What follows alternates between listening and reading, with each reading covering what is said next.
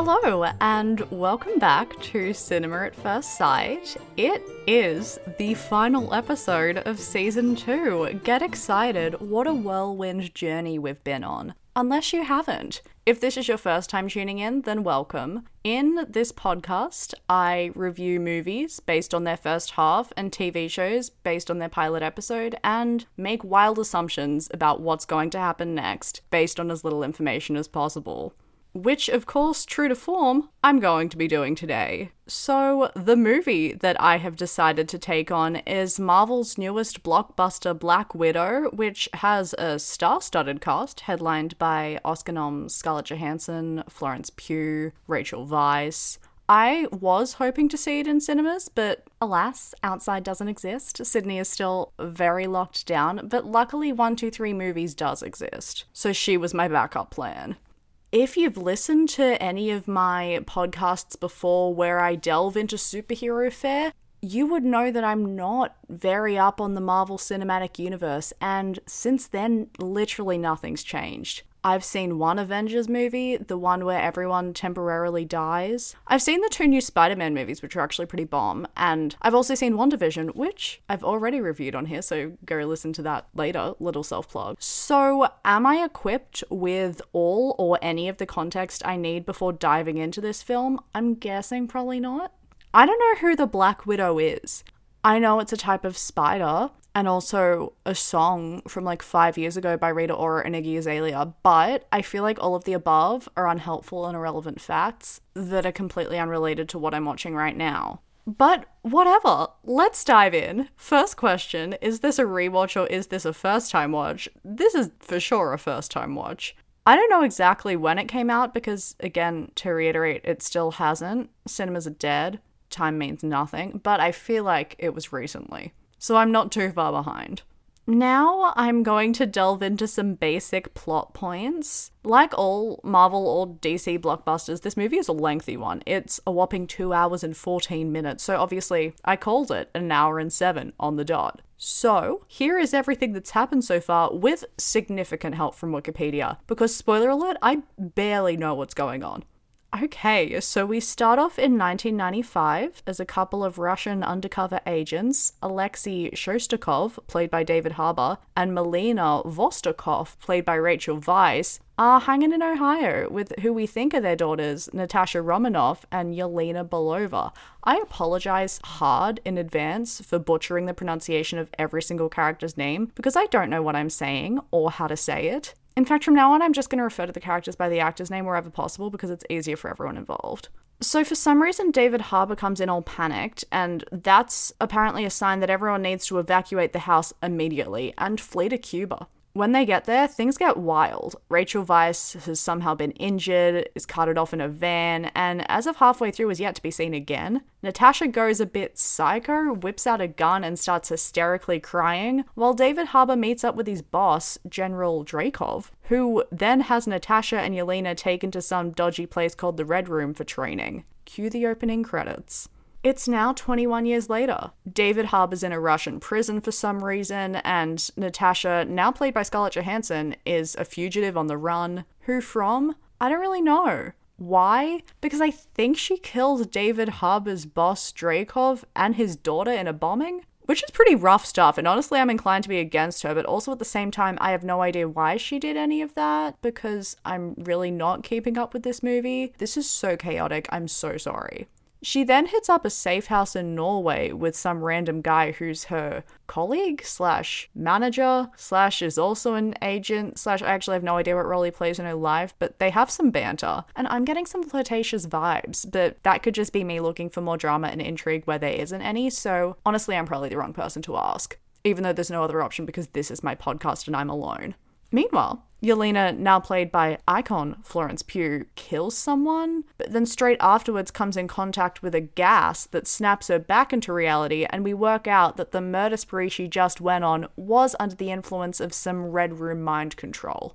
This next part I have discovered solely through Googling and not through any understanding or agency of my own. But then apparently Florence sends this gas mind control antidote to Scarlet in hopes that she'll send it to all of the Avengers. But then Scarlet unknowingly drives off with it and is attacked by some masked villain called Taskmaster who wants it for themselves. When I was watching this part, I did not get that. I just thought she was randomly attacked for no reason on a bridge in the middle of the night, because sometimes society really do be like that. But apparently there was some other nefarious motive involved. I don't know. Eventually, Scarlet and Florence reunite in Budapest for the first time since they were children, and then start full-on physically battling each other, which, to be honest, is the only fight scene in this movie so far that I've liked. It's well choreographed and also kind of funny. They then try using their words to communicate, and Scarlet learns that David Harbour's boss Dreykov is still alive, and that the Red Room's still active. So the two band together, put aside their differences, which I honestly don't know why they even have, and decide to break David Harbour free so he can help them find his ex-boss and shut the Red Room down for good. Plus some random Taskmaster is apparently chasing them the whole time for some reason. And that is officially the halfway point. There is no way any of that was helpful to anyone. I think this podcast is just one big apology to anyone with any understanding of the Marvel Cinematic Universe. Anyway, moving on to what some of my favourite moments are, or moments that I consider to be most exciting or most pivotal. I guess, just objectively, some of the most pivotal moments would be the entire beginning, when we see the family get forced to flee America and their lives change completely, because without this, there would obviously be no movie. And then also when Florence and Scarlet break David Harbour free from jail. It's a pretty epic scene. And obviously having him on board, physically on board the helicopter, will help them significantly in moving forward with their mission. But now let's get to the interesting parts, some of my favourite moments. These are in chronological order, but I have to say at the beginning, when we see the younger version of Scarlett Johansson's character, that actress, that child actor, she's killing it. She's only on screen for a few minutes, but in that time, she is tasked with a lot. She cries, she wields a gun, she threatens to shoot people, some high-stakes stuff. Plus, she has the responsibility of kicking off the film, but honestly, she does an excellent job. And then another one of my favourite moments, another acting note, just Florence Pugh's performance. She's a queen and an icon, and these are facts I already knew. I also did a podcast on Midsommar where I sung her praises for 35 minutes, and yes, this is the second plug I've made promoting other episodes of this very podcast you're listening to while you're listening to it, and no, I'm not going to apologise. But Florence, as always, is smashing it. She's absolutely just taken the role and run with it. I feel like she's having the time of her life. She's probably just stoked to be getting this blockbuster budget. Independent films get you Oscar nominated, but Marvel films get you a yacht. But still, she's working hard for the money. I'm getting definite Villanelle from Killing Eve vibes. I'll get more into what exactly she's doing that's so great when we delve into some of my favourite characters, but all I can say is I really hope Florence uses this thick check to get in touch with a solid chiropractor, because her back must be sore from carrying this entire movie. And no, I will not be quitting my day job to become a stand-up comedian. Mainly because I don't have a day job. These tangents are getting out of control. Back on track. Again on an acting note, he's only been on screen very briefly, but I'd also like to shout out David Harbour's performance. I just love him. I think he's so good and honestly really underrated. At the beginning, we get to see him be a caring and endearing dad, which he nails, but when he pops back up again later, we see him as a grizzled, hardened-up prisoner/prison escapee with a cheeky sense of humour, not unlike Florence Pugh's character. After Scarlett and Florence successfully spring him from jail, he says farewell douchebags in Russian as they fly away in a helicopter, and honestly, truly iconic. A king. Another one of my favourite things about the movie is I like the glimpses we get at the sisterly bonding/quippy infighting between Scarlett and Florence. We get to see that the relationship is clearly rooted in love in an emotional scene where they bond over beers and talk about their childhood trauma and their birth parents. Because, oh yeah, I forgot to mention earlier, turns out Rachel Weisz and David Harbour aren't actually their parents and that they were all posing as a family in some witness protection type situation. Why? Again, I don't know. I have literally no answers. Just a lot of questions. But nevertheless, I really like to see that part of their relationship contrasted, on a lighter note, with some pretty funny fighting. Yes, we see a lot of physical fighting, but my favourite part is their banter. Like at one point, Florence roasts Scarlett's fighting style by getting on the ground and then aggressively whipping her hair, because family drama is never not going to be entertaining. Which actually brings me to another thing I'm a fan of. I really like the combo of big budget action meets small moments of comedy. Marvel, I've found in the very little exposure I've had to it, always strikes this balance really well and manages to ground their overwhelmingly large-scale blockbusters with more human moments of comedic levity. They provide a much-needed breather and stop the film from taking itself too seriously, which I always appreciate. However, I am so into these moments that I become invested in them and want more of them, and then find myself zoning out during action scenes and struggling to keep up with the larger picture. But I think that's a me problem. I've also written down some smaller, micro-favorite moments. At the very beginning, David Harbour is rocking an 80s style fit, despite the fact that it is 1995. But his dorky dad ensemble, next level. Absolutely rate it. And I also like the fact that post physically fighting with her sister, Florence just starts day drinking. A bit racist, I guess, because Russia, vodka, but also a mood. Get in a shot, take a shot. Okay, now moving on to the complete opposite, some of my least favourite moments, or moments that I consider to be least exciting or least pivotal. Ironically, moments that are objectively the least pivotal are probably what I consider my favourite. This being the little quippy asides from Florence and, as of late, David Harbour. Are they doing anything to move the plot forward? Absolutely not. They're not even really doing that much to inform character, especially after a while. But they are 100% enjoyable, and would have made the first half worth watching for me. I was going to say watchable in general, but decided to be nice. But now some of my least favourite moments. This isn't my absolute least favourite thing about the movie, but something I did clock pretty early on. There are some cheesy cliche lines throughout, a lot of which at this point I think big budget blockbusters are contractually obliged to have in there. For instance, at the beginning, young Scarlett Johansson asks, "Where are we going?" And then Rachel Weisz just kind of ominously looks out the window and says, "Home." I said it before Rachel did because I knew it was coming.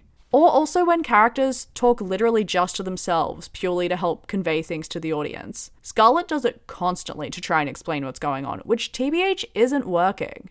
Which neatly brings me to my next point. I'm finding it super hard to keep up with. Which I cannot begin to tell you makes me feel embarrassingly dumb. Am I struggling because I know nothing about Marvel and have no context? Perhaps. Or is it because we change countries every scene? Also possible. I feel like so far Scarlett has visited every single nation to ever compete in the Eurovision Song Contest. However, another reason why I'm not keeping up, maybe because I was definitely eating chips while I was watching it, so for sure crunched through some dialogue, which I guess didn't really help.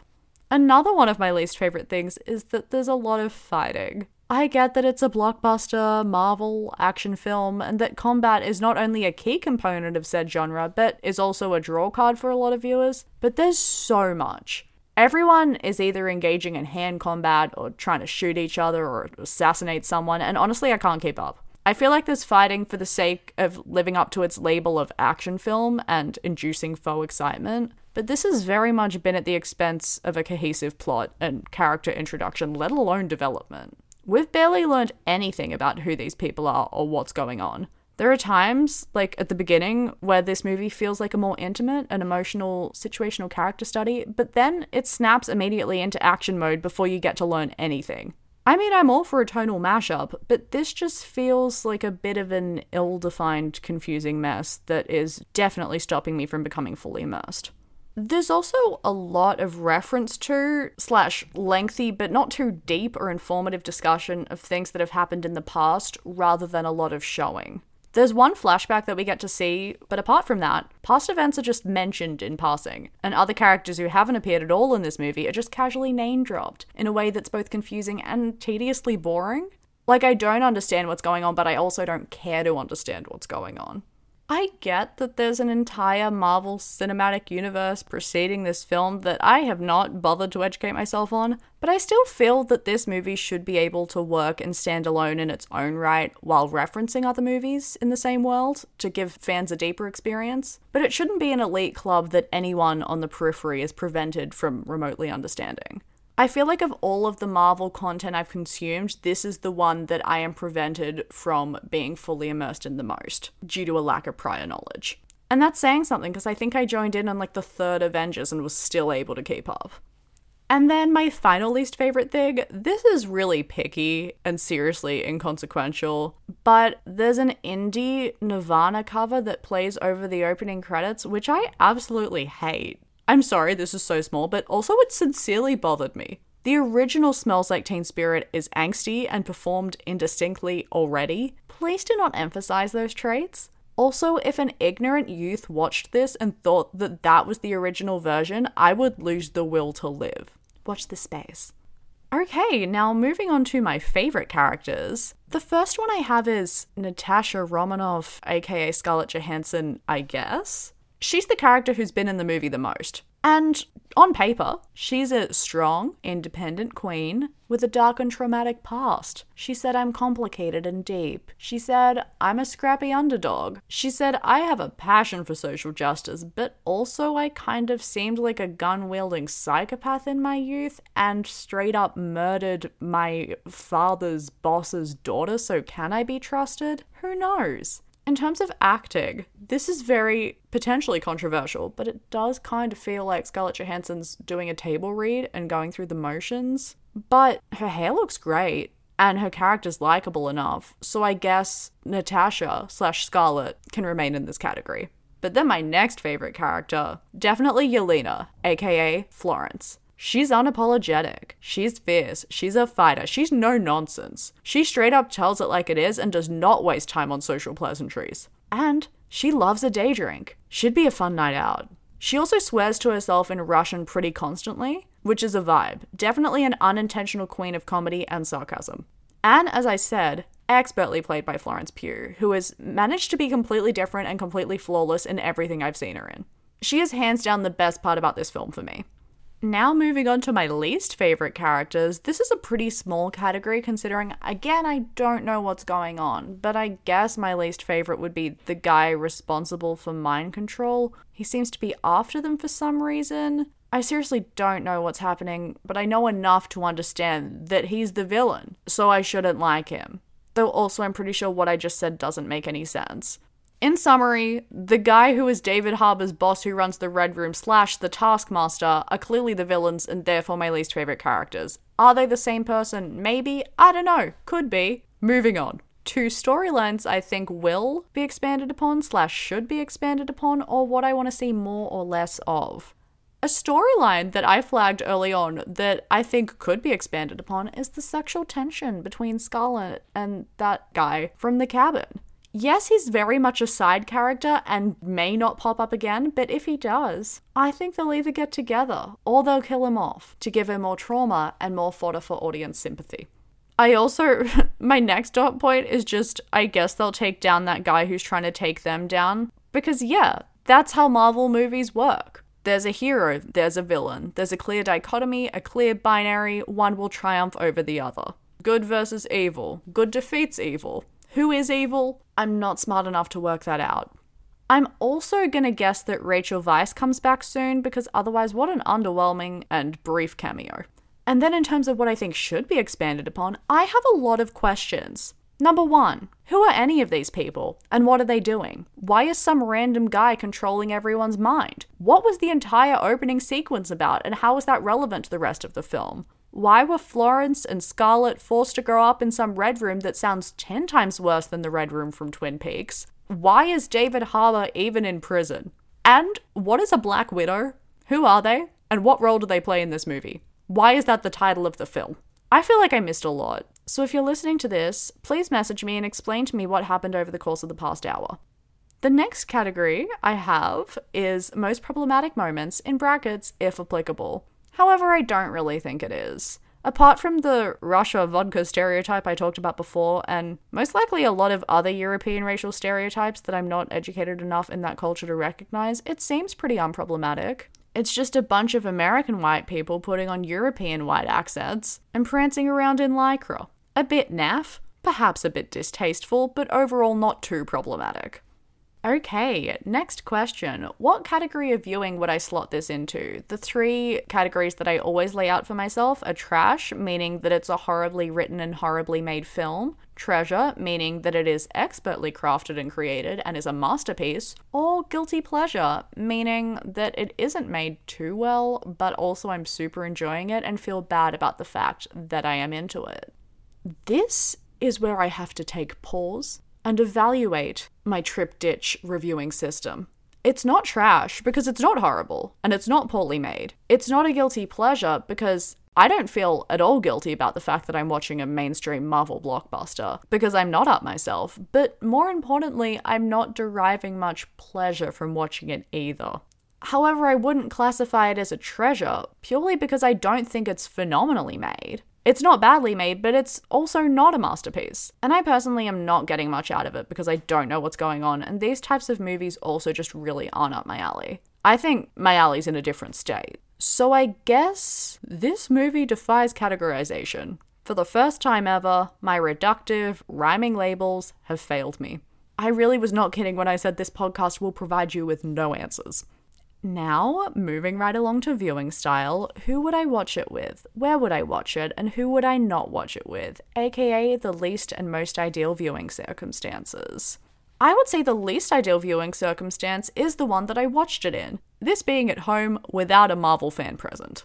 I absolutely would not recommend watching this movie if you are not up on the Marvel Cinematic Universe, or a fan of action movies in general.